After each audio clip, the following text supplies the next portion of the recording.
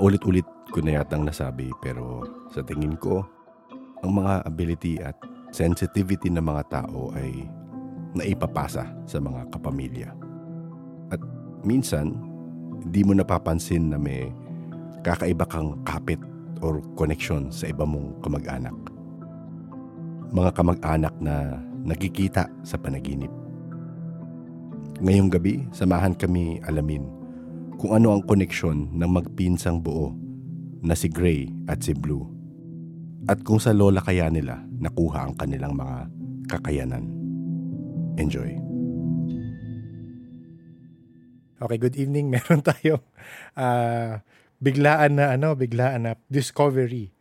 So, brief background, nung mga last week, I think, tama ba Gray? Last week yun parang bigla nag-message si Gray sa amin. Sabi niya, may mga nangyayari and parang sa pinsan niya rin may nangyayari na hindi nila ma-explain. So, eventually, itong si JP, syempre, kilala niyo naman yan, medyo nakialam siya. So, nag-message siya. Nag-message siya kay Gray. Nag-usap sila. Tapos may nangyari. Tapos, kanina ko lang nalaman to na, kung kailan tayo magpapagpag, may update tayo kay Gray kasi may nangyayari nga. So, ayan. Gray, kwento mo na lang muna sa amin ano yung unang nangyari. Saan nag-start? Ayun. So, bali, eto si Kuya Blue. Okay. Nag-message sa akin out of the blue. Nag-chat siya na may nagpaparamdam nga daw sa kanya. Tapos, tinatanong niya ako kung ano yung opinion ko or ano yung reading ko dun sa nagpaparamdam sa kanya. Kasi apparently, may friend siyang nakakita ng na para ang may naka-superimpose na muka sa mukha niya. So, sabi ni Kuya Blue, yung nakita daw ng friend niya is parang Japanese na babae doon sa mukha nung ni Kuya Blue. And then, nagkakaroon siya ng nightmares. Okay.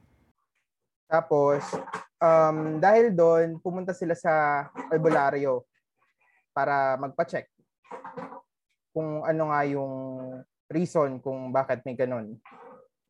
Tapos, nung pumunta sila ng albularyo, may parang binigay sa kanyang anting-anting. Tapos, tinanong niya rin sa akin kung legit ba yung anting-anting na yun. So, I think sinend ko yun sa group chat natin. Actually, yun yung una yung nagtanong ako sa group chat if legit ba yung anting-anting. So, actually, tinanong ko rin siya kay Spiritum. Siyempre, ang kaibigan nating siya naman talaga ang nakakaalam sa mga ganong bagay. Ang sabi niya sa akin kanina, may laman daw na dasal. So, parang protection amulet yung binigay dun sa pinsan ko. May pabaong dasal, kaya lang may mga habilin din na iniwan si Spiritum. Kasi bukas, di ba, ngayon tayo nagre-record. So, kinabukasan, merong session ulit yung pinsan ko sa albularyo. Okay. So, kailangan niya ngayon itanong yung mga finorward ko sa kanya mga ipapatanong doon sa albularyo para magamit niya na maayos yung yung anting-anting niya na binigay ng albularyo sa kanya. Ayun. And then, tinanong ko rin si JP kung bakit bigla na nga lang nagpaparamdam sa pinsan ko. Tapos, actually, galing si JP ng field nun Instorbo ko lang talaga siya. Thank you so much, JP. Joke lang yung kanina, JP, Okay. Ayun. So, sabi ni JP, dun sa bahay ng cousin ko ngayon, merong puno dun sa labas na may nakatira na elemental ba? Tama, JP? Yes, elemental. Daw. Tapos, yung elemental na yon acts like a guard dun sa bahay. Ngayon, na-offend ata tong si Elemental, kaya ang ginawa ni Elemental, pinapasok niya yung mga ligaw na spirits dun sa bahay. Kaya nakapasok yung ligaw na spirit na gumugulo dun sa cousin ko ngayon. Actually, kanina ko lang naman siya message ng umaga through Discord kasi nakita kong nag-aano siya, online siya sa Discord, nagre-reply siya doon. So, naisipan ko i-message nga siya para i-confirm yung about dun sa anting-anting. Tapos yun, may binigay naman siyang mga messages na yun nga sabi niya, powerful na parang protective amulet yung binigay dun sa pinsan ko. So at least medyo confirmed na yun nga, yung nararamdaman. Kuya Blue, kung okay lang ba, pwede mo kaya ikwento sa amin yung yung paano yung na-experience mo? Kung okay lang, kung medyo nasa-stress kang pag-usapan about it, okay lang kahit wag na muna. Hello po. Ayan. Saan ako mag-start? Kahit yung simula, ano yung unang naramdaman mo? Bakit nag-trigger to yung last week? Oo. Hindi kasi yun. Galing kasi kami sa Tagaytay ng friends ko para mag-occur sa wedding niya. Yung driving na para hindi ka makatulog. Siyempre kwentuhan kami. Parang ano yung usual na pinapanood mo sa Netflix or sa tawag ito sa mga ibang platform like yung sa mga YouTube, ganyan.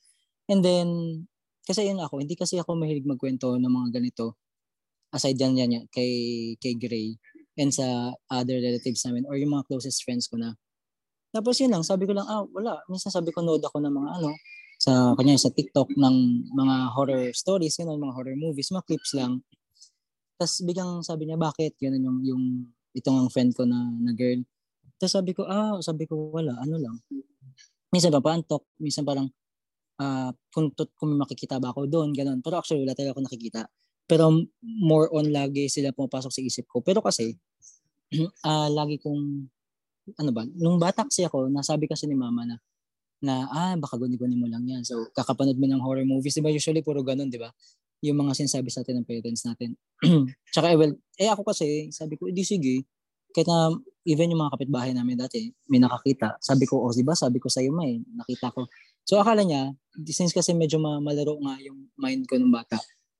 O di yun, hanggang ngayon, dala ko yun. Sabi ko, baka kasi, sobra lang yung imagination ko. Hindi ito nga sa girl, sabi niya, bakit ba mga experience mo? And going back sa last week na experience. So sabi ko, nasa passenger seat kasi ako. Tapos siya nasa likod. Tapos sabi niya, daw. Hindi, kwento ko ng kwento, ganyan-ganyan. Tapos sabi niya, totoo? Sabi niya, na-experience mo yung mga ganyan. Tapos sabi ko, oo, ganun. Tapos sabi ko, tuloy-tuloy ako sa pagkwento. And then napansin ko siya, bigla siyang, parang natigilan siya, nakatulala lang siya habang nagkukwento ko. Tapos bigla siyang yung napailing. So sabi ko, okay. Sabi ko kasi may mga ganong episodes kasi ako. Minsan pagka tipong yung matutulala ka na lang. Tapos bigla may mga pumapasok sa isip mo. And then para ma-cancel out mo yung naisip mo, yung para kang iiling. Napansin ko siya doon nung una. Hindi ko na lang siya, kumbaga hindi ko kinol yung attention niya. Yung second, di kwento pa rin ako. Parang ako naman parang natuwa ako na may makikinig or may maniniwala kasi even siya sabi niya kasi ako minsan nakakaramdam din ako kaya hindi ko lang sure kung totoo ba, parang ganun din, parang kulang kami sa validation. And then ayun, hanggang yung second na napansin ko na siya yung pagtulala niya, parang lumaki na yung mata niya. Tapos para siyang maiiyak kasi medyo napupula na yung paligid ng mata niya. Tapos sinabi ko na sa kanya, sabi ko, friend, ganyan. Sabi ko, okay ka lang? Sabi niya, bakit? Sabi ko kasi, napansin ko kasi na natulala ka. Hindi, wala to. Sabi niya ganun. Kasi, parang ako, parang na-curious ako. Sabi ko kasi sa kanya, hindi kasi may ganyan kasi ako mga episodes na matutulala ako. Tapos bigla na lang para ma-cancel out. Tapos tumingin siya sa akin. Tapos sabi, hindi mamaya, may sabihin ako sa iyo pag uwi. Ganun siya. Dapat anyway, nung uwi na siya, sabi ko, gusto mo sa amin na matulog? Parang, ako kasi pumapasok sa isip ko that time, sa Grab. Parang iba yung, or nai-imagine ko yung itsura niya doon para may something. Kasi, siguro baka dahil kasi 10:30 na ito or 11 p.m. na. Tapos biglang sabi niya, pwede ba kung hindi din mo na umuwi? Sabi ko, okay lang. Kasi yun, parang siguro parang kasi naramdaman ko may gusto siyang sabihin. And then yun na, nung sinabi ko sa kanya, sinabi niya, nung sabi ko, nung nakapag-wash up na kami lahat, para kumbaga, magpe-prepare na kami matulog. Para at least wala na kaming katatakutan sana. Yes. Biglang sabi ko sa kanya, ano yung bakit ka natulala? Sabi niya, okay lang ba sabihin? Sabi niya, hindi kasi nakita kita, sobrang puti mo. And then, as in sobrang puting-puti ka, sobrang kinis mo. And then, sabi niya, pero para kang nasa kabaong, gumanon siya. Tapos biglang sinagot ko siya, yun lang, gano'n ko na siya. Tapos, so sabi niya, nakakatakot, sabi niya gano'n, para bang, sabi ko, okay lang yan, sabi ko, nung bata kasi ako, sabi ko kay mama, hindi na ako aabot ng 30 years old kasi sabi ko, hindi ko nakikita sarili ko tumanda. Tapos sabi niya, so, alam mo na yan? Sabi ko, oo. Sabi ko, bata pa ako, sinasabi ko na yun. Pero yun lang, pagdating ko ng before ako mag-birthday ng 30 years old ako, sabi ko, Lord, baka wag muna po. Parang feeling ko, parang na-enjoy ko pa yung buhay. Sabi ko sa kanya ganun. Baka naman po. And ito na, hindi lumagpas na ako sa 30. Tapos, edi sabi nga niya, parang iba nga naramdaman daw niya. Tapos, biglang sabi niya, meron kasi akong friend na, yan nga, yung sinabi nga ni Gray, na meron daw siyang friend na albularyo. Sabi, okay lang ba pa-consult kita?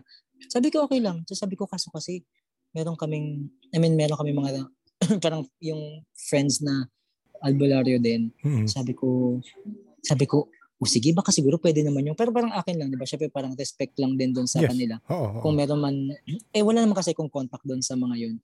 Kumbaga sa parents lang. Sabi ko, sige, wala namang masama. Kasi sabi ko, iba na yung takot niya kasi. Oo. Parang siya, sobrang bothered na siya. Tapos ako, chillax lang ako. Tapos napapansin ko nga kasi, parang, yun nga, pagka binabangungot kasi ako dati, parang normal na. Mm-hmm. Ganun. Tapos aware naman ako pag nasa panaginip ako. Like kung inaaway yung nasa panaginip ako, sabi ko, hindi niyo ako maloloko. Sabi ko, alam ko panaginip to. Sorry, masingit ko. Ano yung nakikita mo sa panaginip? Kung ano yung senaryo ng araw na yun. Kunyari, sa office, matutulog ako dun sa sofa. So, pag gising ko, sofa pa din siya. Yun lang, meron lang ako lagi napapansin na kunyari, anong year ba kinuwento ko sa kanya, kaya siya natakot eh.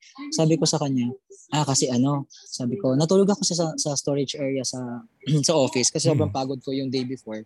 So, syempre work kinabukasan.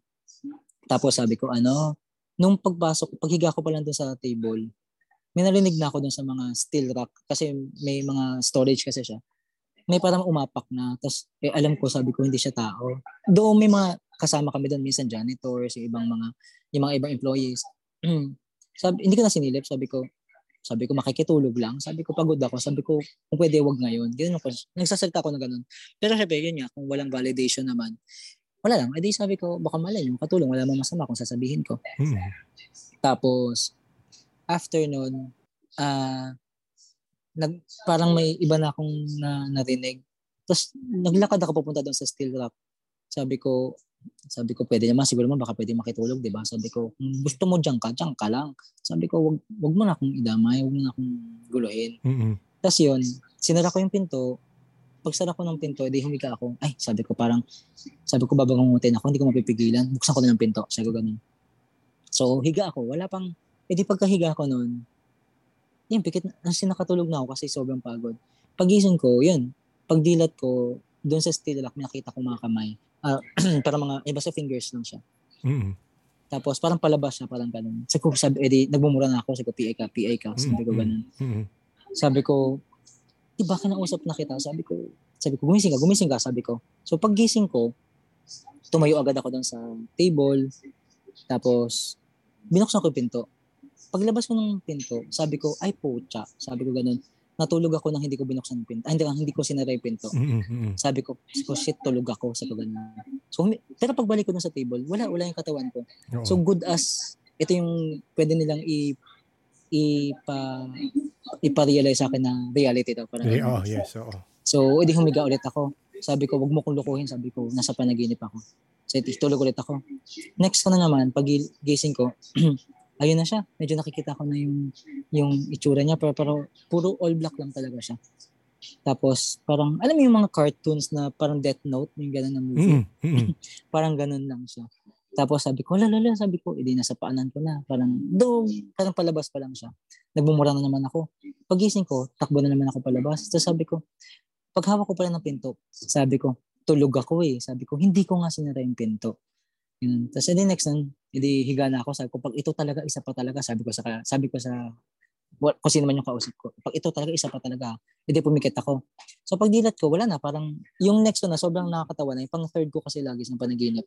Para ka nasa nasa Mario games, parang gano'n na yung Okay. tsura. As in, naiiba na, parang tipong natanggal na yung bubong, tapos parang Mario game na yung Yes, tsura. oo. So, pero pagka, sabi ko, asa nilalaro niyo ako? Sabi ko, gumising ka. So, pagkagising ko, yung gano'n na gano'n, sobrang lalim na hininga ko doon. So, hindi lang yun yung isang beses na nangyari sa akin. Pero yun, lagi naman ako aware sa dreams ko. Anyway, tas yun nga, ala na yun ang kwento ko, no? Tapos Okay lang. yung last week, sabi nga niya na kung pwede i-video call natin. Ito pala yung albularyo na sinabi niya ay mute kasi siya. So, nagkakaintindihan sila kasi parang bata pa lang sila. Ay siya na yung albularyo nila. So, paano sign language yung ginagawa nila?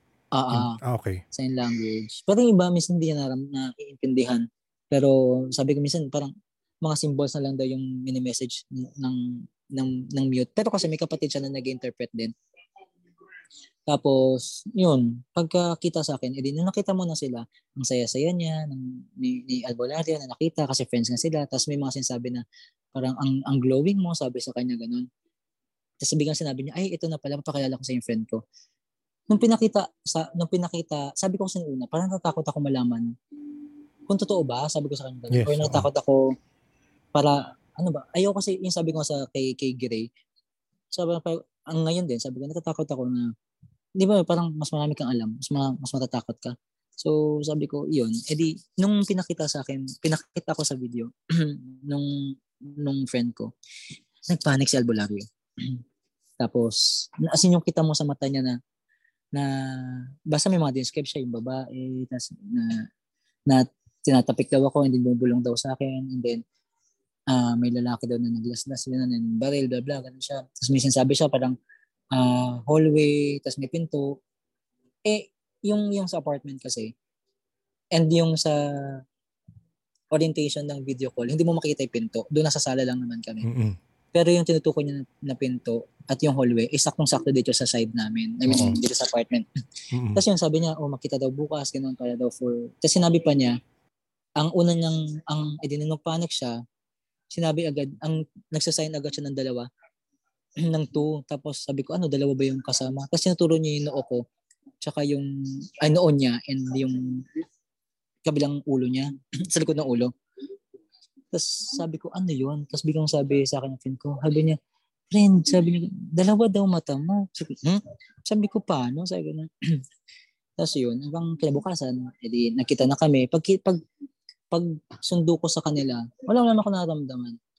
Dahil pag sundo ko sa kanila, bumaba yung friend ko kasi sinundo niya doon sa loob ng bahay doon kasi sila nag-meet na ni Albularyo sa bahay nila. So ako nasa car lang. Tapos wala, ako nagka-text lang ako, sabi ko na kay housemate na, pupunta na kami dyan kasi susunduin na si ganyan. Tapos pagpasok ng car, sabi ng kapatid niya, sabi niya, umikot sa car si kuya, nakita mo? Sabi ko, ay hindi, sorry, nagka-text kasi ako. So biglang sinabi ng Albularyo, nung ini-interpret, may 6 daw nakapalibot sa akin. Sabi niya, kailangan kanyang matulungan. Sabi niya ganun. Sabi ko, bakit? Natakot naman ako. Tapos mamaya, nagkukwento na yung Albularyo. Siyempre, hindi ko maririnig. Mute nga siya. Maya, ay, gumanon yung kapatid. So sabi ko, ate, bakit po? Mamaya na, pagka pag nasa bahay na. Hindi, sige, okay lang, wala namang kaso sa akin. Sabi niya, sir, sabi niya, pag hindi ka nagamot ka na, hindi ka naabutin this month. Okay. Wow. So mamatay ako? Sabi ko sa kanya ganun. Ito kasi, yung week pa before noon, sabi ng best friend ko, sabi niya, nanaginip ako na may 2 kumuha sa'yo. Sabi niya, kaso, hindi sila pulis. Tapos, video daw niya. Tapos sabi niya, bakit mo kinukuha si ganyan? Ito nga ako nga daw. Sabi daw sa kanya ng 2. Sabi niya, wag ka na mangialam. Wala kang pakialam. Sabi niya ganun. Huwag ka magulo. Sabi niya, ganun siya.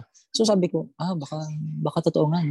Tapos biglang sinabi nga na, nakikita nga daw niya ako na sobrang parang maganda nga. And then, yun. Sabi niya, parang nasa kabaong daw. Tapos biglang nagulat din yung friend namin na oo siya, ganyan-ganyan nakita ko. So, kaya niya ako kina-cleanse, and then may sinabi naman siya na dadali na nga niya. Kaya binigay niya yung anting-anting niya. So, after naman nun, nung anting-anting, kinlens, kaso kulang nga, wala kasi kaming alay. Kasi, parang hapon or 12 na ata. So, dapat diba before 3 o'clock lang is tapos na yung cleansing. Kaso, wala kami nakitang pang-alay. So, sabi baka, yan nga, bukas na lang. Pero yun nga, mula na naman, nagka-anting-anting naman na. And sabi niya, hindi ko lang sure kung sinara na ba niya yung mata. Pero basta, after kami mag-usap, or kasi baka siguro dahil nga nagkaroon ng validation, guminhawa yung pakiramdam ko. Parang yung oo nga, no, so dapat pala hindi ako kabahan, hayaan ko na lang sila, yung mga ganun ba. Tapos yun, feeling ko protected ako, ganyan. So, yung first day, ditulog ako, nanaginip na naman ako, pero hindi na siya bangungot. So, meron akong, kasi 1 hour lang yung lunch break namin. Okay. Ang sabi ay, basta, ang hindi ko makakalimutan, nasa bakuran kami, tapos parang may kuweba. So, nasa bakuran kami, tapos, yung kung saan ko nilagay yung anting-anting, and nasa pouch kasi, ayun kasi huli ko nakita before ako matulog, nasa yung pouch ko, and din sa loob yung anting-anting. Eh di, usap kami ng itong guy na to, parang mid 30s to, basta nasa 40s siguro siya. Pero hindi siya abot ng 40 pa. Eh di, sabi niya, okay, kamusta? Ganyan. Pwede okay lang, ganun. Basta parang usual na kwentuhan. Though hindi ko maalala ano yung kwentuhan namin. Tapos maya, nag-bell na yung simbahan. Yung pala yung kuweba is parang simbahan siya. Parang pa-kuweba yung itsura niya. So, pasok ako.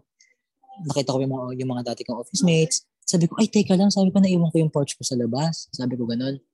Sabi ko, naiwan ko yung pouch ko sa labas. Sabi ko, edi takbo ako. Sabi ko, teka lang, mag-uumpisa na. Ay, ito pala. Kaya pala, siguro na-retain sa akin or napanaginipan ko yung simbahan kasi sabi sa akin nung ginamot ako ng Sunday, ginamot or kinlens, magsimba daw ako. Okay. Kaya, ayun, parang siya din yung huli kong naka-message din before ako matulog naman ng Monday. Tapos, ayun, edi sabi niya, edi yung nga sa panaginip ko na. Tumakbo ka palabas. Tumakbo ako, so hawak-hawak ko na yung, nagpagtakbo ko, nagulat ako kasi yung bakuran na parang 2 puno lang, naging gubat na siya. Okay. Pero nandun pa rin yung pouch. Oo. Tapos edi kinuha ko yung pouch. Tapos nandun na parang medyo nakatayo yung lalaki sa medyo malayo. Sabi niya, tignan mo, gumano siya. So nagpalipad siya ng papel na eroplanong papel. Yan, 2. So syempre, lumagpas siya sa akin, nilingon ko. Paglingon ko, naging dove siya. So wow, sabi ko parang magic, inanon ko pa siya. Tapos biglang, nung naging dove na yon, paglingon ko sa kanya, para siya naglalaho na dun sa may gubat. Para sigurong, basta naglalighten. Nag-fade na siya. Sa layo. Tapos dahil nakalingon ako, hindi ko nakikita yung tinatapakan ko. So, nakatapak ako ng squirrel. Hindi ko alam kung daga, pero feeling ko squirrel siya. Tapos parang galit yung squirrel. So yung, alam mo yung parang nag-murmur siya, gano'n. Tapos, sinusundan niya ako, sabi ko, sorry na. So sa kanya gano'n. Tapos, yakap ko yung pouch. Pero yung papunta ako towards dun sa lalaki, kung saan siya nag-fade. Tapos, siguro yung pagitan namin, parang mga 20 steps lang. Ganun lang.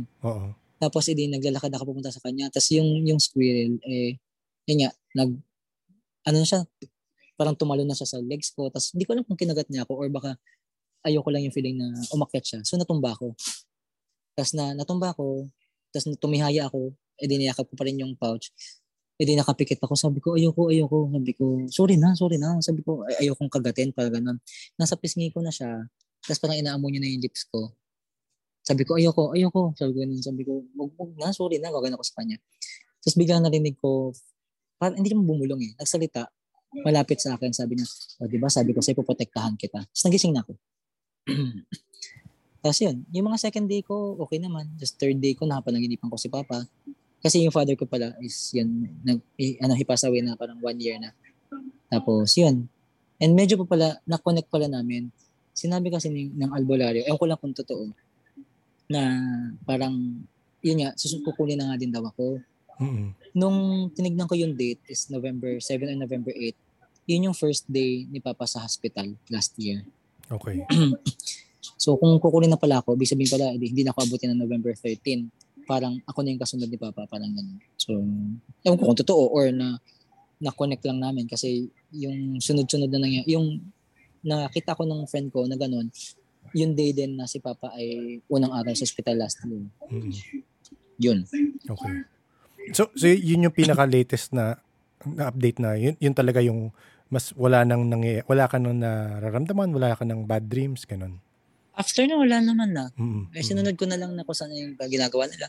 More on, parang mas, parang feeling ko na, protected ako, thank you, ganun. Kanina lang, natulog ako ulit. Doon, iba na ako na experience. Pero may konting kaba. First time ko lang, may konting kaba. Pero wala, parang hindi ko na pinansin. Kasi yan, sabi nangyari. So natulog ako, meron kasi yung mga upuan namin, pinagtabi-tabi ko. So 3 sila, pinagdikit-dikit ko lang sa office. Tapos isa sa parang upper body, isa sa chan, isa sa paa, parang gano'n. Basta dikit. Office chairs lang siya. Tapos, ayun, tulog ako. Normal lang din, kung saan akong tutulog lagi. Tapos, yung una kong scene na panaginip ko ay nasa bahay kami. Tapos, may lalaki sa labas na maraming tattoo. Okay. Tapos, sabi niya, tara na, so may labas ka na dito. Parang may pupuntahan kami. So, medyo familiar yung mukha niya. Pero parang, yun nga, parang nakaramdam ako ng kaba sa kanya. Hindi takot eh. Kaba lang. Baka siguro, kasi yung before pala noon, nasa car kami ng office mate, ng housemate ko. Bumalik ako ng Gising ka nito. Tulog. Panaginip rin to. Panaginip. Oo.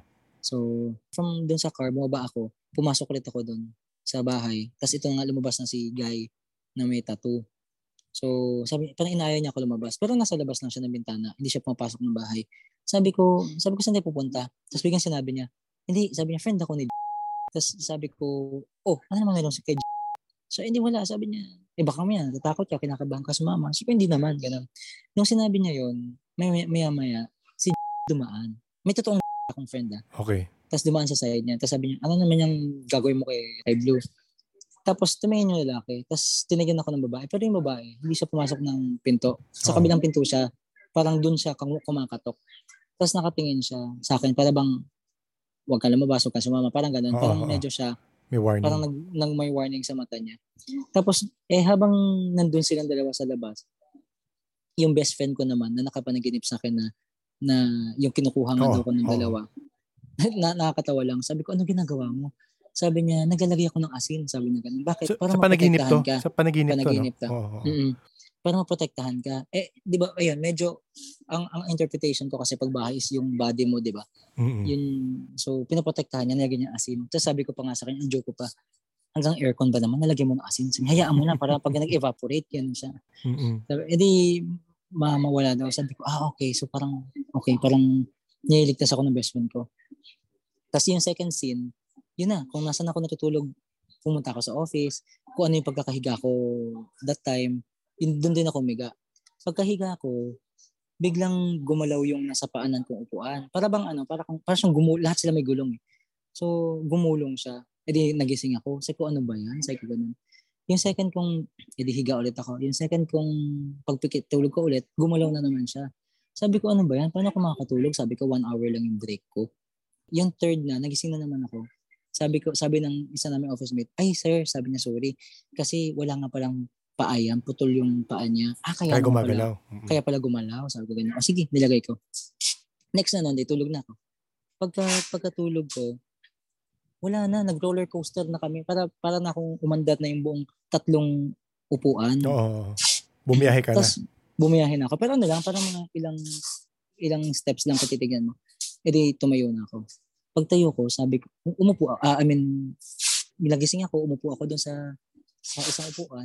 Hinarap ko yung upuan sa paanan ko. Sabi ko, ano ba gusto mong sabihin? Sabi ko, hindi ako makatulog. Sabi ko, ano ba gusto mong patatangin? Ganun ako na siya. Biglang from doon sa sandalan ng upuan, may lumabas na, alam mo parang mga Pokemons. ang hindi ko maalala kung armadillo ba siya or pagong. Basta may shell siya. Tapos, parang siyang nakasimangot. Tapos, tinuturo niya yung nasa likuran ko. Parang may blinds. Yung blinds kasi sa amin sa office, blinds. Tapos window siya. Glass kasi. So, yes. in reality, glass talaga yon. Pero may blinds din. Yung blinds, may blinds pa. Okay. Pero pagkahawi niya ng blinds, parang glass kulay, orange ata na sky or red na sky yung nakita ko. Tapos, natabunan na siya ng blinds. Pagkalabas niya, hindi ako sure kung toro na ba siya. Basta may ring siya sa ilong. Or cow. Or carabao. So, nag-evolve yung Pokemon. Pero kasing liit pa rin. Magkakasing liit sila. Tapos, sabi ko, ano ba yun? Hindi kita maintindihan. Tapos, tinuturo na naman niya na wala siya sa blinds. Yung next niya na, yung pangatlo niya, hindi ko na maalala kung ano siya. Pero parang puro sila mga animals na yun. Tapos biglang nagising na ako. Tapos minessage ko na to si Gray. Oo. Sabi ko, ano ba yan? Sabi ko, may panaginip na naman ako. Sabi ko, iba-iba. Everyday pala, nag-update ako dun sa friend kong girl. Na sabi ko, ito yung panaginip ko. Tsaka in-update ko si Gray. Sabi ko kasi, maganda naman yung mga panaginip. Except lang today, na parang nakaramdam ako ng konting ng kaba. Or baka siguro dahil natataranta na ako kasi nga, naiwan ko si housemate sa car. Kaya baka siguro ganun yung feelings sa amin. Yan. Ako, isisingit ko lang before ko tanungin si JP ko ano yung nakuha niyang sa reading. Isisingit ko lang kung sa mga nakausap kasi namin, actually yung kwento mong hindi ka lalagpas ng 30, may kaibigan kami ganyan rin eh.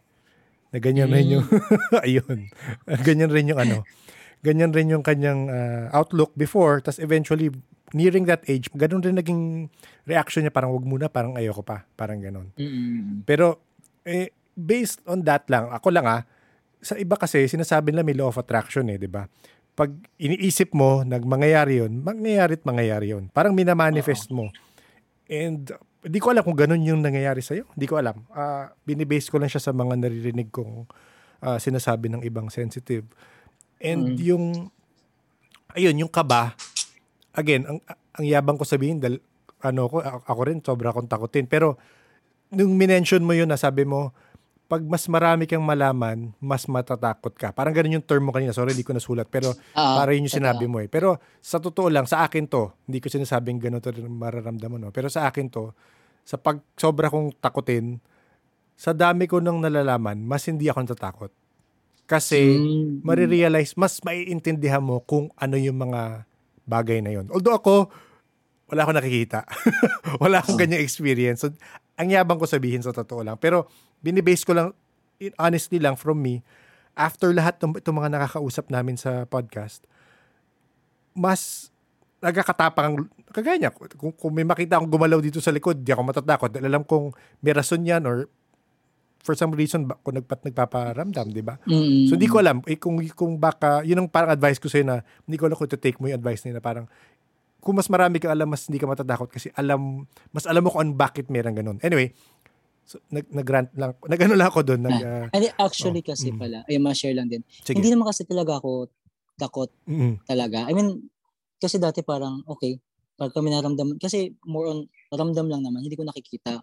May mga times lang kasi talaga na, since hindi ko nakikita, sa isip ko kasi lahat sila nagsistay. So, minsan parang okay, parang takot, minsan hindi. Siguro lang, ang nangyari lang kasi ay, parang this past few days nga, pagka binabangungot ako, like ko na sinasabi na, pag napagod ako, sabi ko napapagod na ako, baka mamaya hindi ko na kayanin. And then, bumalik na naman niya yung nakikita ako sa kabaong, which is 6 years ago, na yon yung last. Kaya yun. Tsaka kasi minsan sinasabi kasi, meron kasi nagsabi, yun nga, yung friend ko, sabi niya, baka kasi, basta sobrang, parang sobrang puti o sobrang maliwanag nga daw ako nung nakita niya ako. So sabi ko, okay, sabi ko, normal ko na yun. I mean, kasi may office mate ako dati. Nung unang araw niya sa office, pumasok siya sa office, sabi niya, nakwento niya to after ilang years, sabi niya sa akin, nung nakita kita, nagliliwanag ka. So sabi ko, baka siguro kasi reflection ng liwanag sa labas, tayo, papunta sa akin. Kasi syempre, frontline pala kami. So, sa isang corporate company. So, syempre, pag kami yung tumatanggap ng customers. So, yes, sabi ko, baka liwanag dahil sa labas. Sabi niya, hindi. Sabi niya, 4 kayo nandyan. Ikaw yung nagliliwanag. Lingon ako ng lingon sa'yo. Sabi ko, ganun lang, sagot ko. So, okay. Nakakaramdam yung kaibigan na yun. I mean, okay. Nakakaramdam siya. Pero hindi rin, parang wala ding validation or pagka sinabi lang niya na, tama ba naramdaman ko na ganito? Sabi ko, actually, yan din naramdaman ko. Okay. Parang gano'n lang. Yan yung pinaka-validation na. itatanong ko lang, may mga question lang ko sa mga nakwento mo kanina. In-explain ba sa'yo yung sinabi sa'yo na may dalawa ka pang mata sa harap tsaka sa likod? In-explain albularyo? Yung sabi ng albularyo, na may naglagay daw sa akin na isang albularyo pa. So sabi ko bakit? So sabi niya, yun nga, basta may sinabi siya parang, doon hindi ko masyadong, ang interpretation ko doon ay parang ako ata yung iaalay sa susunod. Parang ganun. Parang kasi, sabi niya, yung pangalawang albularyo daw na tumulong sa amin ay witch daw. So parang kami yung iaalay. So, tapos na-confirm ko lang yun after Sunday kasi kami na-cleanse. So, tinulungan. Yung ang ika-Monday, kinausap ko yung kapatid ko, sabi ko, yung ni-refer mo ba na albularyo last time, ganyan-ganyan. Sabi niya, oo, sinabi niya yung lugar, yung province. So, tapos sabi niya, pero inamin naman niya na parang white witch siya. So totoo pala, ganun ko siya. Sabi niya, oo. Tapos sabi naman ng kapatid, kasi meron siyang binigay na anting-anting din, for protection naman, yung second na albularyo.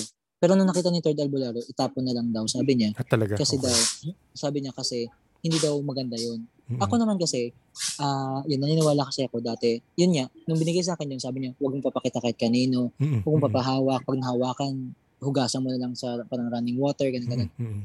Sabi ko, hindi ako na, pangit na term, na hindi ako convinced. Kasi, yun nga, either kasi ako yung hahatakin niya, or wala lang epekto at all. Okay. So, parang inuubos lang ata yung energy ko. Basta hindi maganda yung vibes ko. Oo. Ganun. Kasi na-experience ko na rin kasi yun. May binigay dati. Kasi meron kami dating rosary na binigay sa amin nung bata kami. Naputol siya sa dream ko. I mean, dahil na naginip ako, pagising ko, putol na talaga siya. So, hindi maganda daw yun na naputol. So, nung pinalitan ng same albularyo, yung first albularyo, nung unang kita ko pa lang sa rosary, sabi ko, Lord, sorry, pero sabi ko, ayoko dito. Sabi niya, sabi ko, mama, ayoko dito. Sabi niya, bakit? Kasi feeling ko magkakasakit ako or ma-aksidente ako. Sabi niya, loko ka. Sabi niya, rosary na yan. Sabi ko, hindi kami compatible. So siguro yun yung indication na kung bakit ayoko din dun sa binigay ng second albularyo. Kasi hindi kami compatible. Except lang to nung nakita ko yung third na albularyo. Pero naniwala ako. Kasi may mga dinescribe siya. Oo, parang video call pa lang yun. Nung nakita niya, na-explain niya. Oo, plus yun. Nung feeling na nung hinawakan ko yung amulet nga, feel na parang naramdaman ko na, hindi pa naman kami isa, pero naramdaman ko na tinutulungan niya ako, sinasagip niya ako, ganun. Naramdaman mo. So, sige, isi-segue ko kay JP. JP, okay na audio mo dyan. JP, sa'yo, paano yung sequence of events sa'yo, yung pagsabi sa'yo ni Gray the other day? So, nag-message si Gray sa akin on Wednesday night. And then, pauwi pa lang ako noon. Parang, initially, parang pagod na ako na mamaya na lang sa bahay. And then, tinanong ko lang out of the blue na parang may puno ba sa labas ng bahay nila? Kasi parang may nagsasabi na may ginalaw sila or something. So, parang sinend ko kay Gray, sinend niya kay Blue, and then, na-confirm ni Blue na parang yung puno sa labas, parang doon umihi yung aso. So, medyo nagalit si security guard doon sa punong yon. Ay, so, parang sorry. Sorry, but in lang. Ang nangyari kasi, sa kabilang kalsada siya. Yun. Parang correction lang, sa kabilang kalsada siya. Ang nangyari lang, sa tapat ng kalsadang yun, doon umiihi yung dog namin. Pero kasi ang oras kasi lagi ay 1 or 2 a.m. And ako kasi hindi ako makatalikod doon sa puno. Kaya sabi ko, sa dami ng puno dito, alin dito? Tapos sabi niya, nag-video ako. Tapos tinuro niya isa, sabi ko, sa bagay, kasi sabi ko, pag umiihi yung dog namin, doon ako lagi nakaharap. Tapos yung katabi pa ng puno na yun, abandoned house. And then, sabi ko kay Gray, baka wala akong ginagalaw, as in never ko naninira ng puno or kahit na hampasin niya, hindi ko ginagawa. Sabi ko, meron kasi doon na natutulog ng mga nakakariton. Sabi ko, hindi kaya dahil doon. Yun, sorry, nabat in. Okay. Pero anyway, yung sinabi ko lang kay Gray, gawin mo lang anytime. No rush naman yun. Pero friends na kayo ulit nung nandun sa punong yun. So, medyo fast forward to Thursday morning. Nagtatype ako noon, nag-message si Gray, and then parang sinabi ko lang na send sa akin yung picture ng anting-anting na sinend na binigay or binenta ni Albulario kay Blue. And then yung sa picture kasi napansin ko yung mga linya sa kamay ni Blue. Kasi parang kita. Oo. Then minessage ko lang si Gray na parang, yung pinsan mo parang artistic hand kasi madaming parang linya and stuff. And then sinend ni Gray yung picture ng palad din niya. Napansin ko lang parang, but parang as in similar masyado. And then sinabi nga ni Gray na yung kung ano yung nasa isang palad ni Blue, yun yung nasa yung sa isang palad palm niya. Ni Gray, oo. Oo, so parang kung nasa left ni Blue, nasa right ni Gray, parang ganon.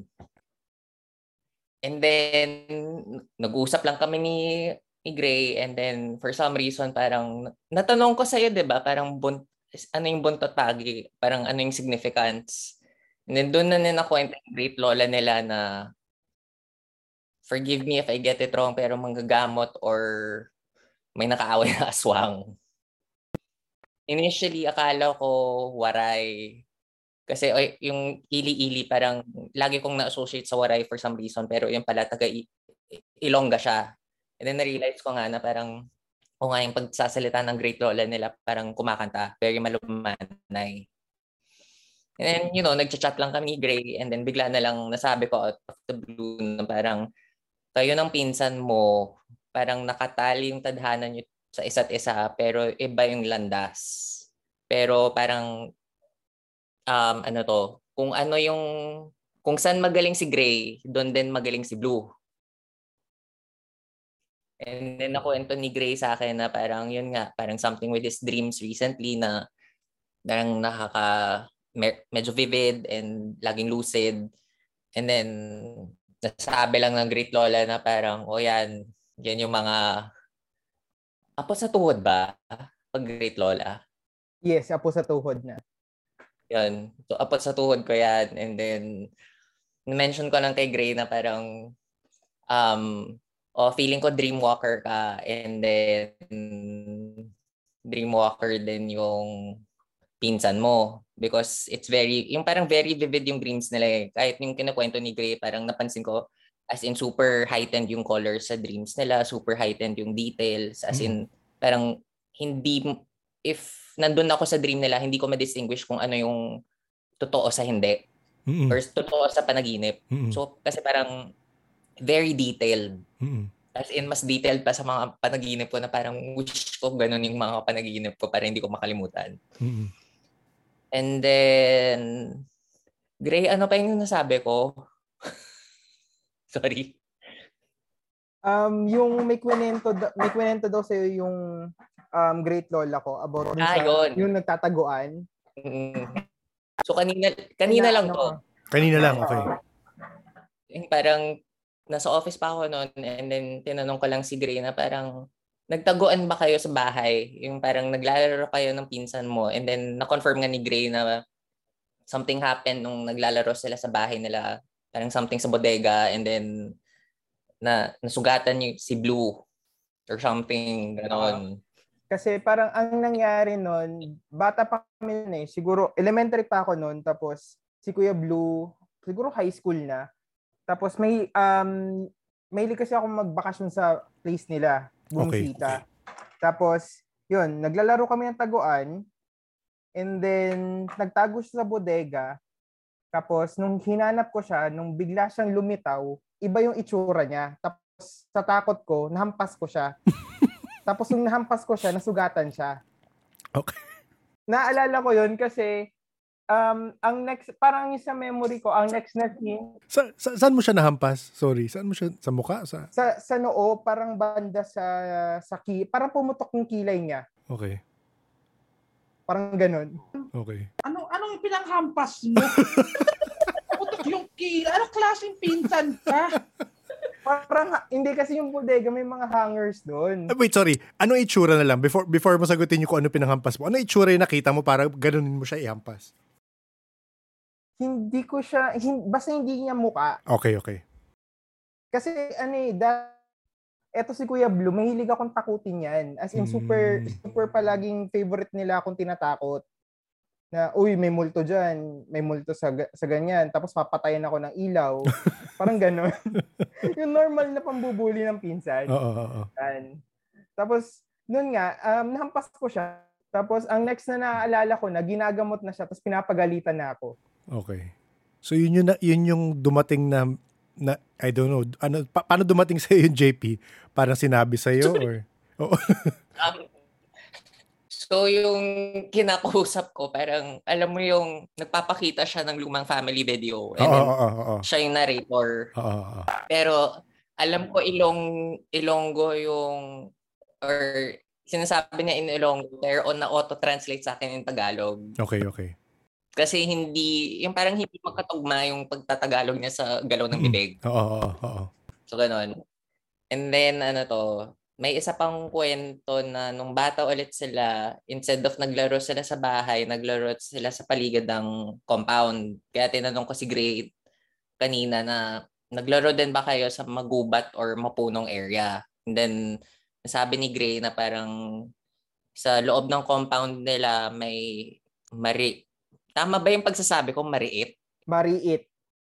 Yun. So, bali, Ilonggo term siya na usually inaano yun ng mga elders, mga matanda sa amin na huwag ka pumunta dyan, mariit dyan kasi either may nakatira dyan or na pwede mong magambala kapag may ginawa ka.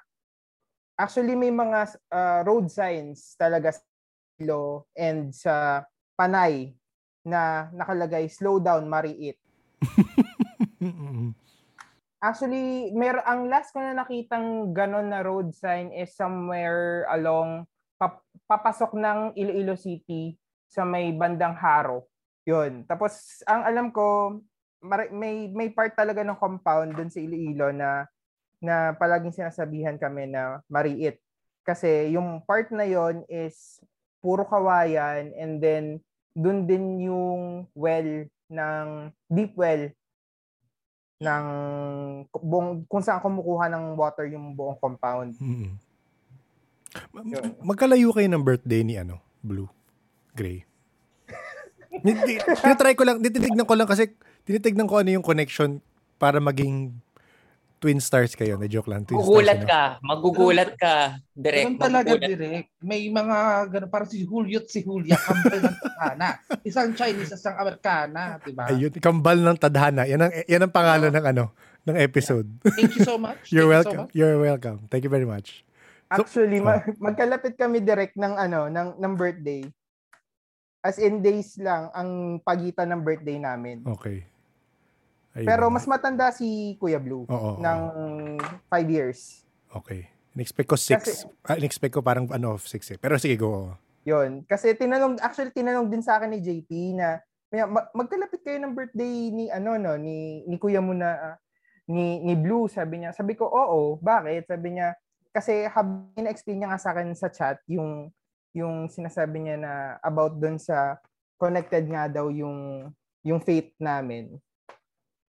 Sabi ko, oo. Tapos, pero in my defense naman, hindi lang naman kaming dalawa sa family namin yung magkakalapit ang birthday. Kasi sa amin, sa month na yon, sunod-sunod ang may birthdays. Okay. Pero paano mo nasabi yun, JP, na yun nga? Parang linked ang kanilang pero separate ang path? Parang ganon. Okay, dito na yung isa na kong conversation na nag-log out na ako and then nasa kotse lang ako. Bigla na lang ulit may umupo sa passenger seat ko. And then, sure enough, si Great Lola nila to. And then, sinabi lang niya sa akin na sabihan ko daw kayong dalawa na okay, nabigay sa'yo yung ability, yung parang napasa niya yung ability sa'yo. Pero Gray, ikaw, wag ka masyadong atat. As in time, makikita mo na yung nakita ng lola mo before. And then kay Blue, ikaw naman, huwag ka matakot kasi bibigay ba niya yung isang bagay sa'yo na it will cause harm, kumbaga. Hindi niya gagawin yon dahil parang hindi lang kayo apo sa tuhod, pero tingin niya as in magkalapit kayo. And if kayong dalawa, I don't know, pero minsan kapag nagde-decision kayo or something, may maririnig kayong boses na yes or no, and then may konting explanation, hindi nyo alam kung saan galing or feeling. Yun yung great lola nyo na sinasabi na parang ito dapat yung gawin mo. So, yan lang. So, may ancestral meddling pa rin talaga. Oo. Lapitin ako ng mga yan. Oo nga eh. Yung mga lolo't lola eh. Diba? Oh. So Blue, meron nga ba? I mean, hindi ko sinabi ni JP, pero meron ka bang experiences just to ano lang, na parang gano'n na merong... Every time na meron akong decisions talaga, kahit naman nakikipag-usap ako sa mga friends, pag nanghihingi sila ng kunyari mga advice, lagi kong pinapaintindi or yung both sides ng story, kumbaga, yun ganun. Yung kunyari, pag ito yung decision mo, ito yung mangyayari. Kapag ito yung decision mo, ito yung mangyayari. So ikaw pipili. Nasa sayo yun, kung ano yung tingin mo makakabuti sa'yo. Ganun ako lagi pang mag-design. And totoo nga, yung kapag nga may mga decisions, laging pumapasok sa isip ko, ano bang tatanggapin ko ba o hindi? Kasi pag kinanggap ko ganito. Kasi paano pag ganyan? Ganun nga ako. Akala ko gali ko lang yun. Hindi ba? Ay, mukhang may tumutulong. Yun siguro yung sinasabi ng albularyo na may maraming bumubulong sa akin. Ang hindi ko gets yung sabing 6, yung sa kotse na may 6 na naka-ikot sa'yo. Actually, yung tatanong ko sana. Kasi sinabi niya 6 daw yung nakapalibot sa akin. Pero 2 lang daw yung paalisin. Tapos tinanong ko siya, before cleansing, sabi ko, yung meron ba akong gabay or guardian? Sabi niya wala. Paano? Kaya tatanong ko dito kay Gray. Sabi ko, ano ba talagang totoo? Ano yung 4? Sabi ko, naligaw ba yun? Sabi ko, baka in-associate ko yun sa sinabi ni JP na baka nga naman si guardian dito sa labas, hinayaan na magpapasok kasi nga inis siya, ganyan. So, pero nagawa ko naman na yung pinagawa niya. So, yan. Tapos, yun, hindi ko sure. Sabi ko, bakit yan? Ano ba yung 4 na yun? Tapos, biglang sinabi sa akin na, meron ka bang kamag-anak na pumanaw na, lalaki, ganyan? Sabi ko, meron na. Sabi niya, kasi baka mukhang yun yung mga kasama mo. Sabi niya ganun. Sabi ko, kamag-anak ko. Sabi ko, nakapaikot sa akin. Sabi ko, mga tsuhin ko ba ito? Tsaka pinsan. Sabi niya, mga ari. Sabi niya ganun. So, nalaman ko yun Sunday.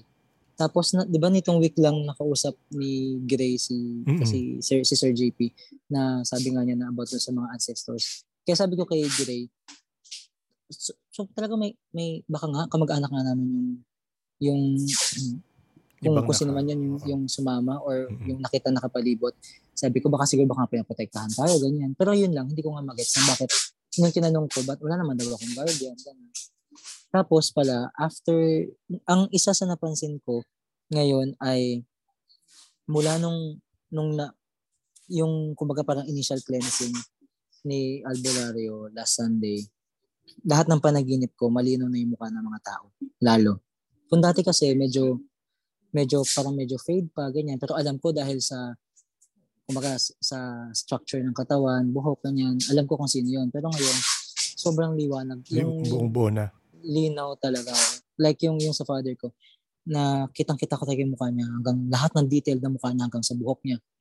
Kitang-kita ko, kaya wala lang. Sobrang papasalamat ako nung sabi ko pa, thank you. Yun lang, sobrang linaw niya talaga. Ngayon, sabi ko nga, baka tulungan ng anting-inting. Yun ang pa ako. Oo. Tanong ko lang kita, Sam, since andyan ka na rin naman. Iba back to you kita. Wala, may na-pick up ka ba or anything nung sa kwentuhan? Or... Ako? Oo. Busy ka dyan. Talaga ako. Hindi, ganon. Again, this is just coming, I'm not really supernatural or anything. It's really normal for, our ancestors to connect separately. Medyo kasi ganun ako ngayon na nakasarado ang aking shield kasi later I'll let you know why, pero later. Sige. I'm just gonna let this finish and then sa babad sessions natin. Okay, sige. Alam nyo na. Okay, go. Sige. Ayun. So Blue, I guess, alam mo, i-refer kita kung gusto mo lang malaman. Kasi kagaya nun, I think 3 o 4 na yung nakausap ko na nagpunta dun sa, so merong app, pangalan niya is Clubhouse. Tapos yung Clubhouse na app na yon, meron parang chat room doon. Parang ganito, parang live na podcast siya. And again, 3 tao na past guests na namin pumunta doon, they swear by it na malalaman mo kung sino yung bantay mo.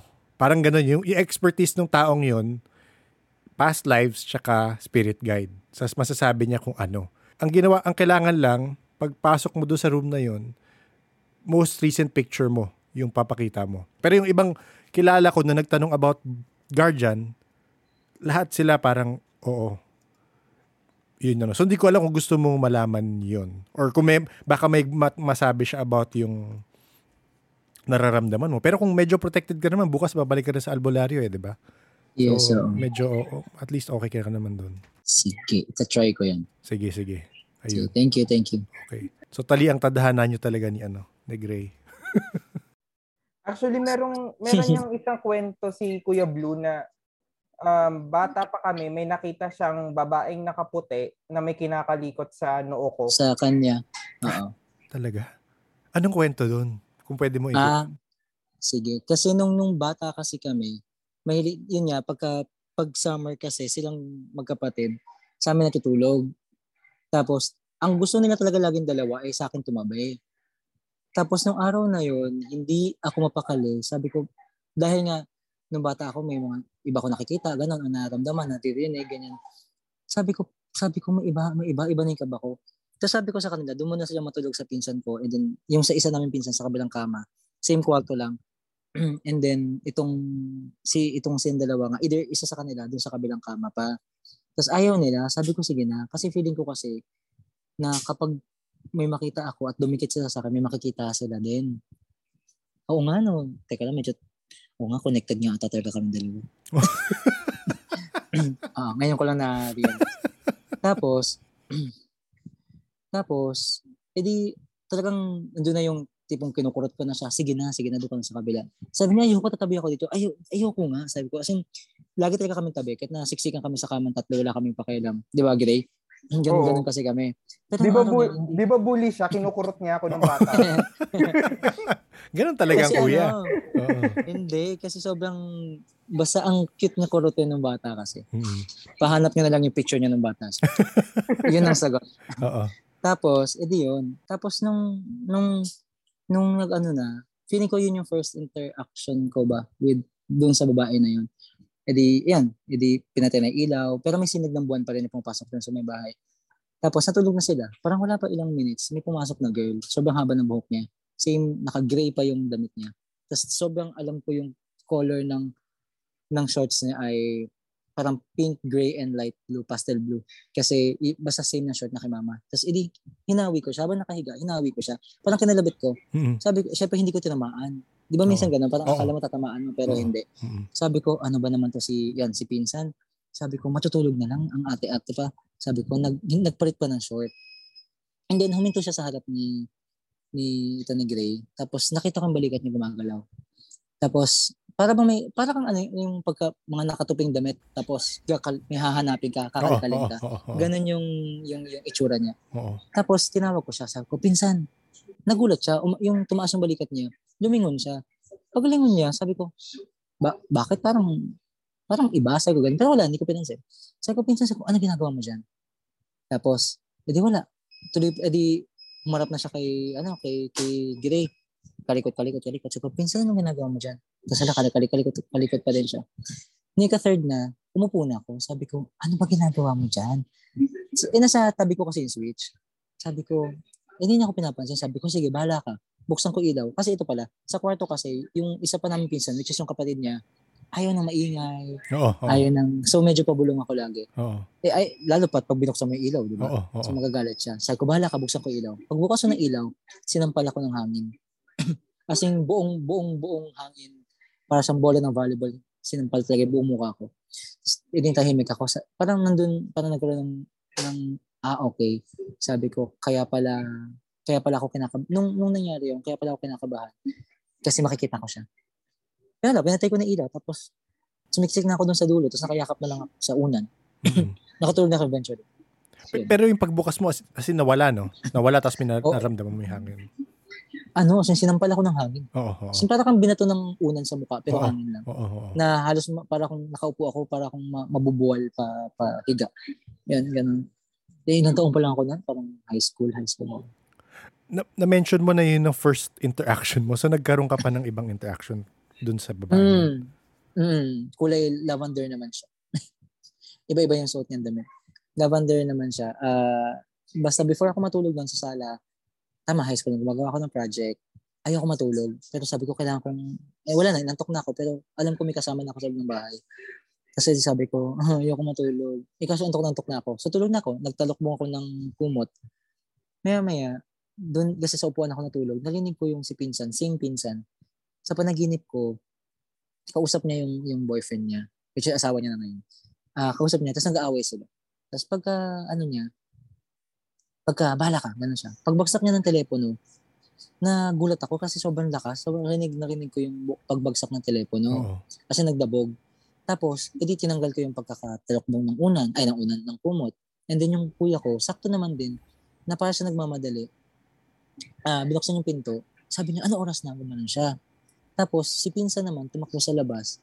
As in, nasilaw ako dun sa liwanag ng araw. And then, sinara niya yung pinto na sobrang lakas talaga. So, ang dating sa akin, syempre parang normal lang na dahil binagsak mo yung telepono, nagising yung kuya ko, nagising ako, tapos nasilaw ako ng pagbukas ng pinto, tapos sinara mo yung pinto, ganun. Di parang normal lang siya na senaryo. Tapos sabi ko sa kuya ko, pwede bang ako muna maliligo? Kasi late na ako, sabi ko ganun. Sabi ko, kung titignan mo yung araw, nasa 7 o'clock, ganun, hindi ka pa 8 o'clock na. Ang pasok ko noon high school, dapat pa na 7:30, nasa school ka na. Oo. So, habang naliligo ako, sabi ko, inis ako, sabi ko, ano ba naman yan? Inuna pa yung pagtilibabat kaysa gisingin ako, sabi ko gano'n. Andun na naman ako sa may likuran niya, kumbaga, nasa likuran niya. Tapos, inis ako, sabi ko, ay, naku, inuna pa talaga tilibabat, gano'n pa ako. Hindi naman ako usual na nagagalit ng asing gano'n. Parang yung nainis na pikon, gano'n lang. Oo. Tapos, paglabas ko ng pinto, ng CR, yung kuya ko, nandun na siya next na siya maliligo, may kumatok sa pinto. Tapos, binuksan ng kuya ko pinto. Pagbukas na ng pinto, madilim pa, at yung pinsan ko, ibang suot na damit. Okay. Tapos sabi ko, ano yung liwanag na nakita ko? Sabi ko, ano yung narinig ko? Tapos ano pa pala?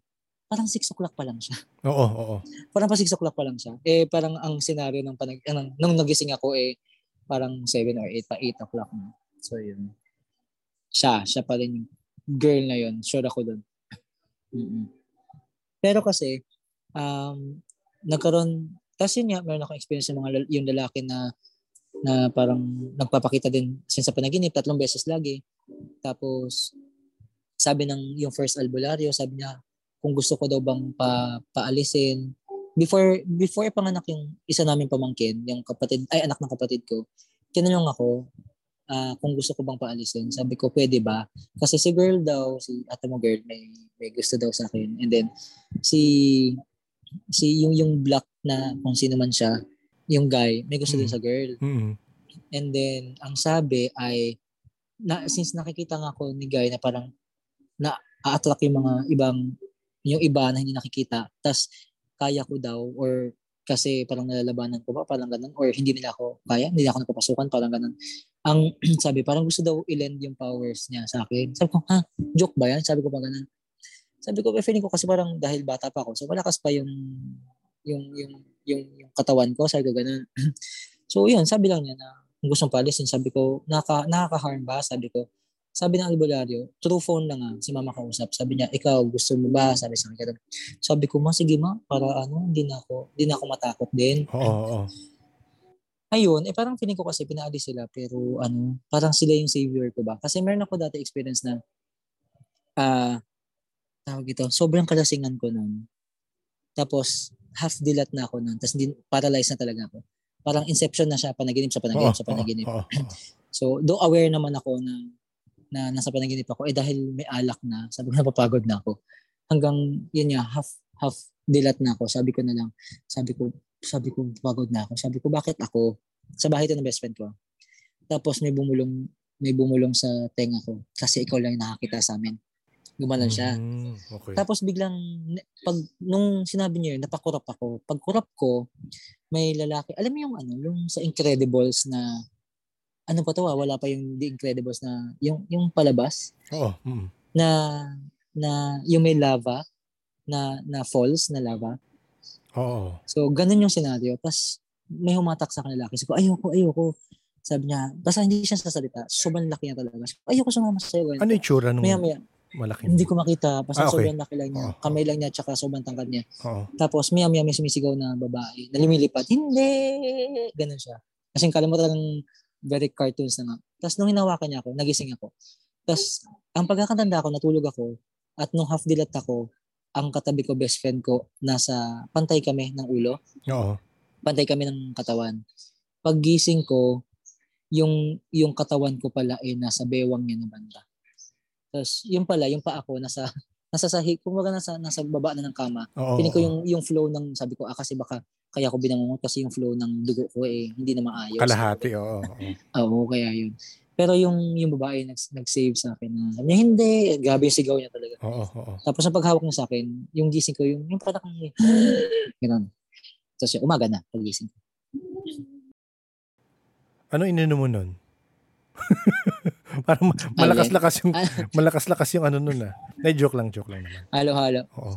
Halo-halo mo na inom. Pero parang consistent nga na karamihan sa'yo. Hindi ko alam kung ngayon lang narinig ni JP to, pero consistent sa sinasabi niya na yung dreaming mo, iba. Tama, di ba? Parang yung term niya na dreamwalker. Iba yung lucidity mo sa panaginip. Iba yung details na nakikita mo. Compared sa, I guess. Just meron pa ako may mga dreams ako na kapag naulit na siya, alam ko na yung gagawin. May dream ako dati sa compound namin na may nakikita ako na, ilan ba sila? Parang 6 ata sila na, yung mga na-experience ko lang, kunyari, yung 6 na hindi nakikita. 6 sila. Tapos, nung may namatay dun sa labas ng compound, kasi nahulog habang construction, yung next panaginip ko, months after, same panaginip lang din, pero may nadagdag na isang lalaki.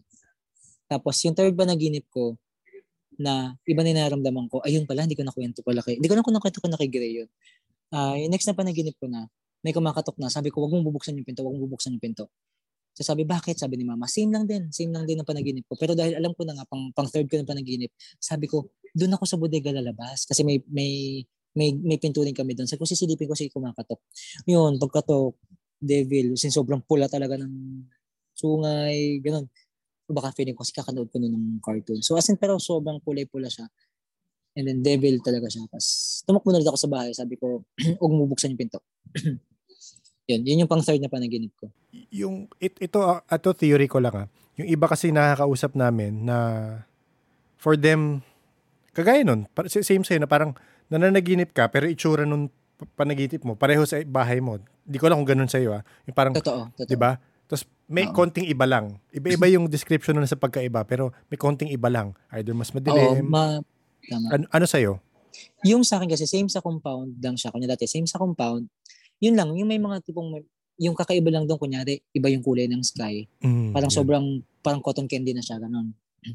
Pero same siya, yung mga tao, same. Yun lang, alam ko naman talaga yung hindi nakikita.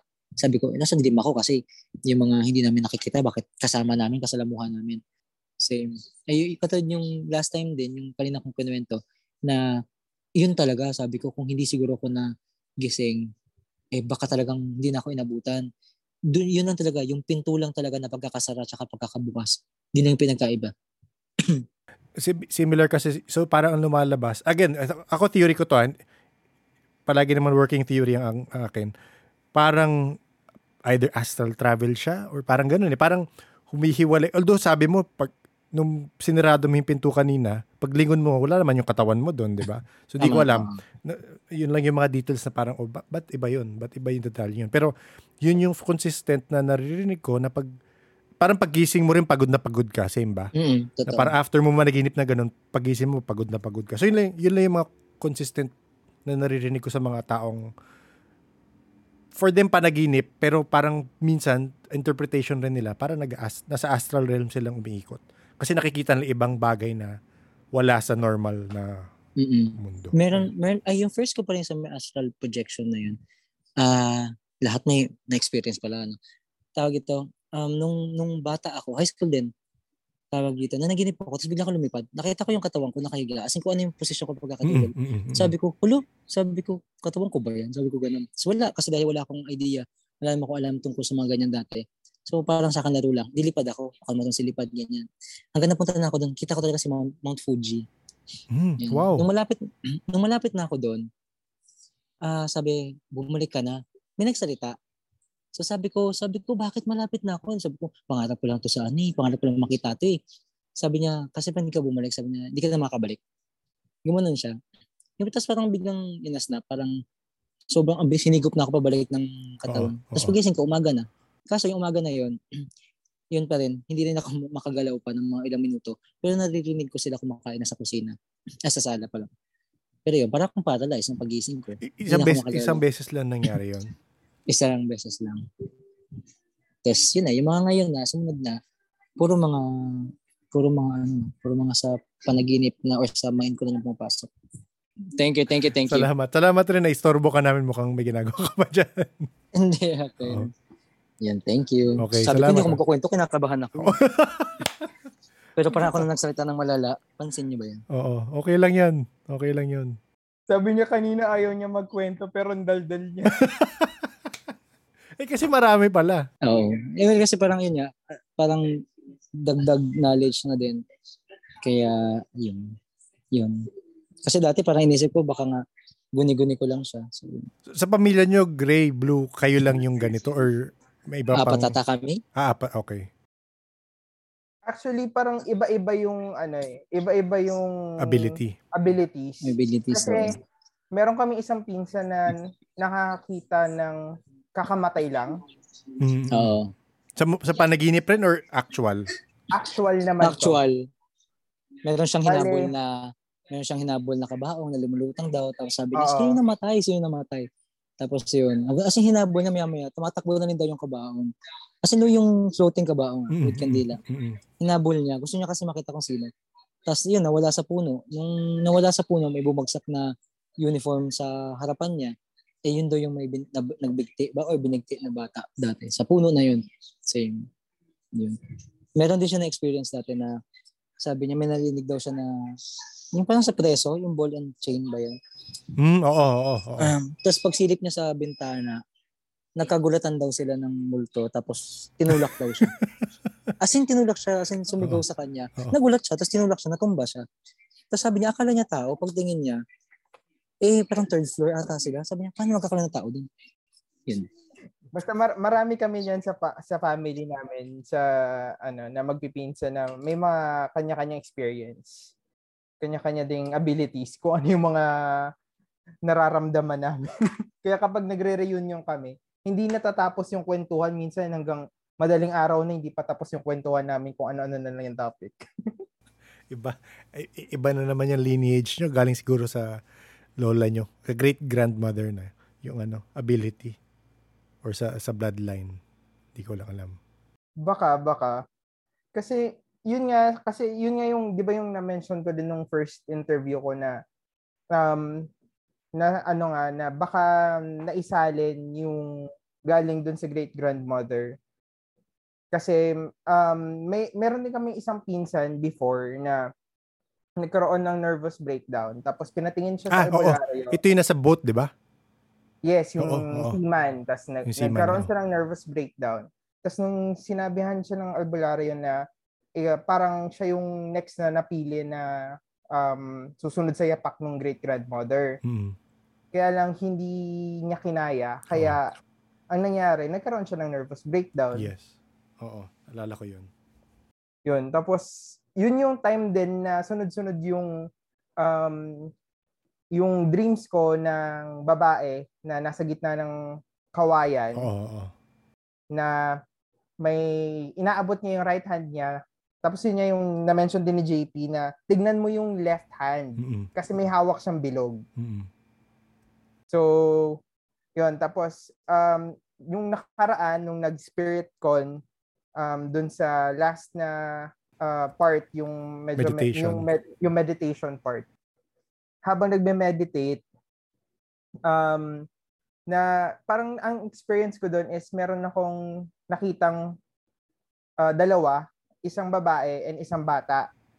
Yun Kasi ulit. yung Yung palaging yung palagi kong kasama daw na bata. Tapos yung isa is yung babae nga na yun. Pero hindi ko pa rin nakita ng clear yung kung ano yung hawak niya na bilog. So, yun pa rin yung kailangan kong i-discover pa. Oo. Yun ang mystery pa rin. Oo. Malalaman natin. Eventually, tignan natin. Malalaman natin yan. May makakausap. Pag na-interview natin yung yung nagsispirit guides na lahat tayo pumwesto, magparid. Nakapila no? Sir, pabasa po. Tatry ko sa Sunday na magparid. Try mo. Oo. Baka may tapos balita kayo kung ano yung update. Namalaman na rin. Oo, kasi parang sa JP, may bihin. Si JP yung kausap, hindi sa kanya sinasabi, pero parang siya yung photographer. Kasi diba nung last time dun sa group chat natin, drino niya yung nakikita niya spirit. Tapos parang ayaw sabihin sa kanya, pero may gustong sabihin. Parang hindi siya yung tamang tao. Hindi para sa kanya hindi para sa kanya yung message. Yun. So, hinihintay ko lang din na baka one of these days, baka through dreams din. Kasi palagi naman ganun yung parang nga rin kami ni Kuya Blue na sa panaginip, medyo yun, vivid, tapos lucid palagi.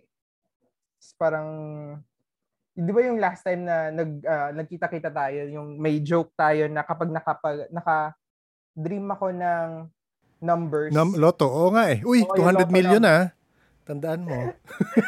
Pero isang gabi lang, may panaginip ako na 6 na numero. Pero hindi siya yung super clear na binigay yung 6 na numero. Parang ang scene is namamalengke ako, tapos merong tumatak sa akin na 6 na numero. Sige. Pero pagkagising ko... Pakisabi nga kung ino-note down ko lang. Malaki siya. Malaking loto. Wala na. Hindi ko na maalala nung pagkagising ko. Basta alam ko 6 siyang numero. Kasi dun sa dream pa lang, habang nasa dream, habang kunyari bumibili ako ng gulay, tapos sinusuklian ako, tinatandaan ko yung presyo ng gulay at yung sukli. Okay. Kasi sabi ko, paggising mo, i-note down mo to kasi may significance yung number. Tapos hindi mo ni-note down. Hindi ko ni-note down kasi ginising ako ng aso ko na nagkakalat. So, medyo nagpanic ako at inayos ko muna yung kalat niya. So, nawala na sa akin. Pero, naalala ko na naginip ako na may mga numbers. Yes, oo. Baka yun ang Anyway, yun ang mystery malalaman mo pag nagpabasa. Try mo yun. Balitaan mo kami kung matuloy. Baka nga yun yung ball na hinahawakan. Loto! Loto ball. Pwede. Baka mabola ka sa loto. Ikaw talaga. Hindi. Sabi nga kasi ni JP, para siyang gawa sa metal. Tapos naalala ko, yung ancestral house namin, nung namatay yung lola ko, nung giniba yung namatay siya, bali, naghanap, parang sinek yung mga gamit niya, yung kung ano yung mga laman ng bahay. Kasi may hinahanap kaming, yung mga tita ko, hinahanap yung titulo ng lupa ng farm. Tapos, habang sa paghahanap nila, may nakita silang mga old coins. Tapos hindi nila pinapansin yung old coins. Ako yung kumuha ng mga old coins. Okay. Oo nga, nakwento mo to sa Tapos doon sa old coins na yon, meron doon isang malaking coin na siya lang talaga yung nag-iisang coin na yon, parang silver-ish siya. So, nasa bahay namin sa probinsya, tapos pinahanap ko sa sister ko. Nakita niya naman na, sabi ko, dalhin niya pag bumalik siya dito sa Manila.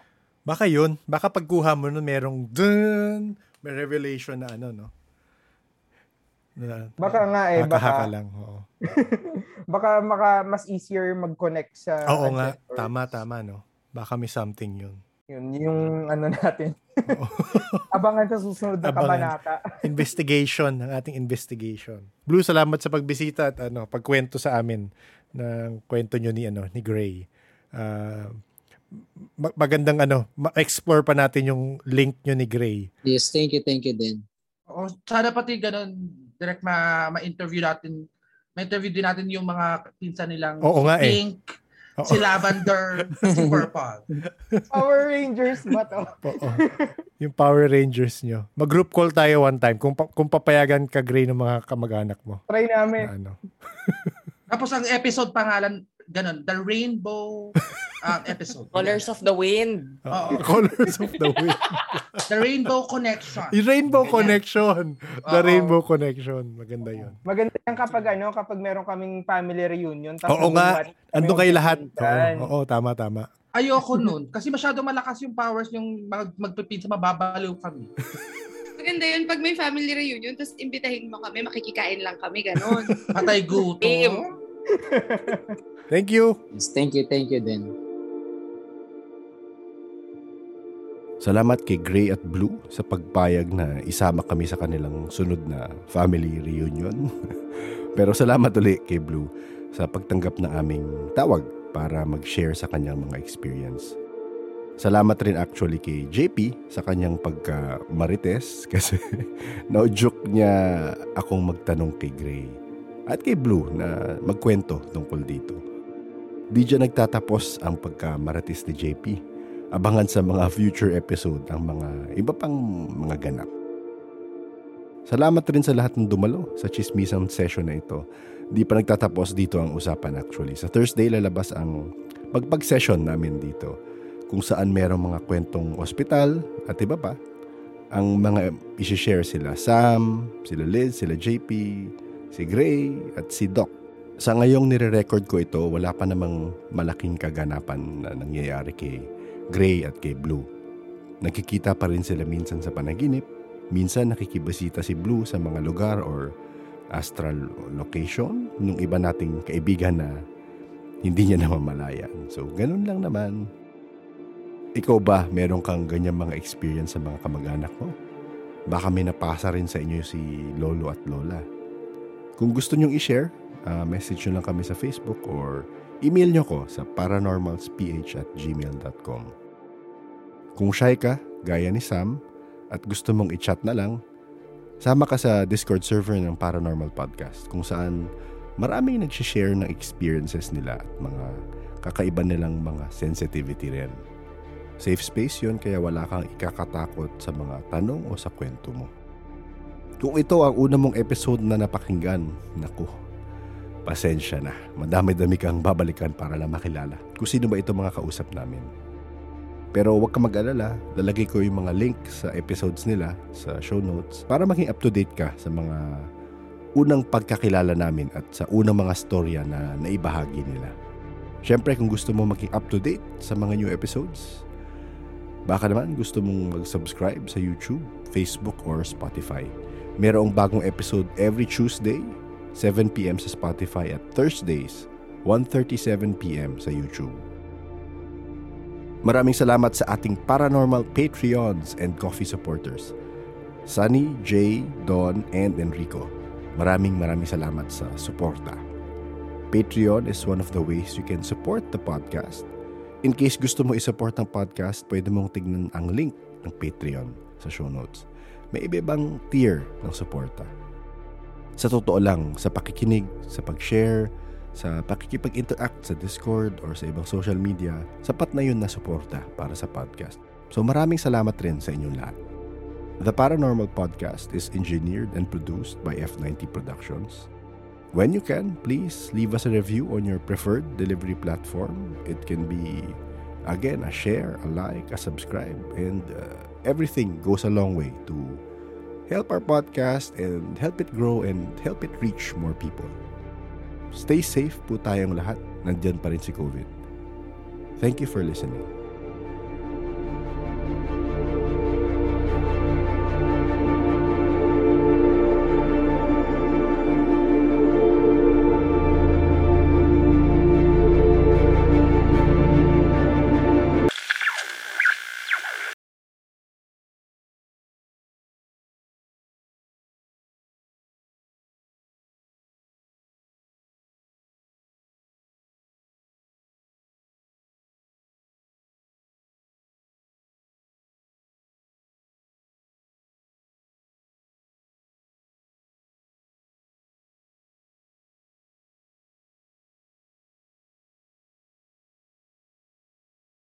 Kamusta mga LL peeps?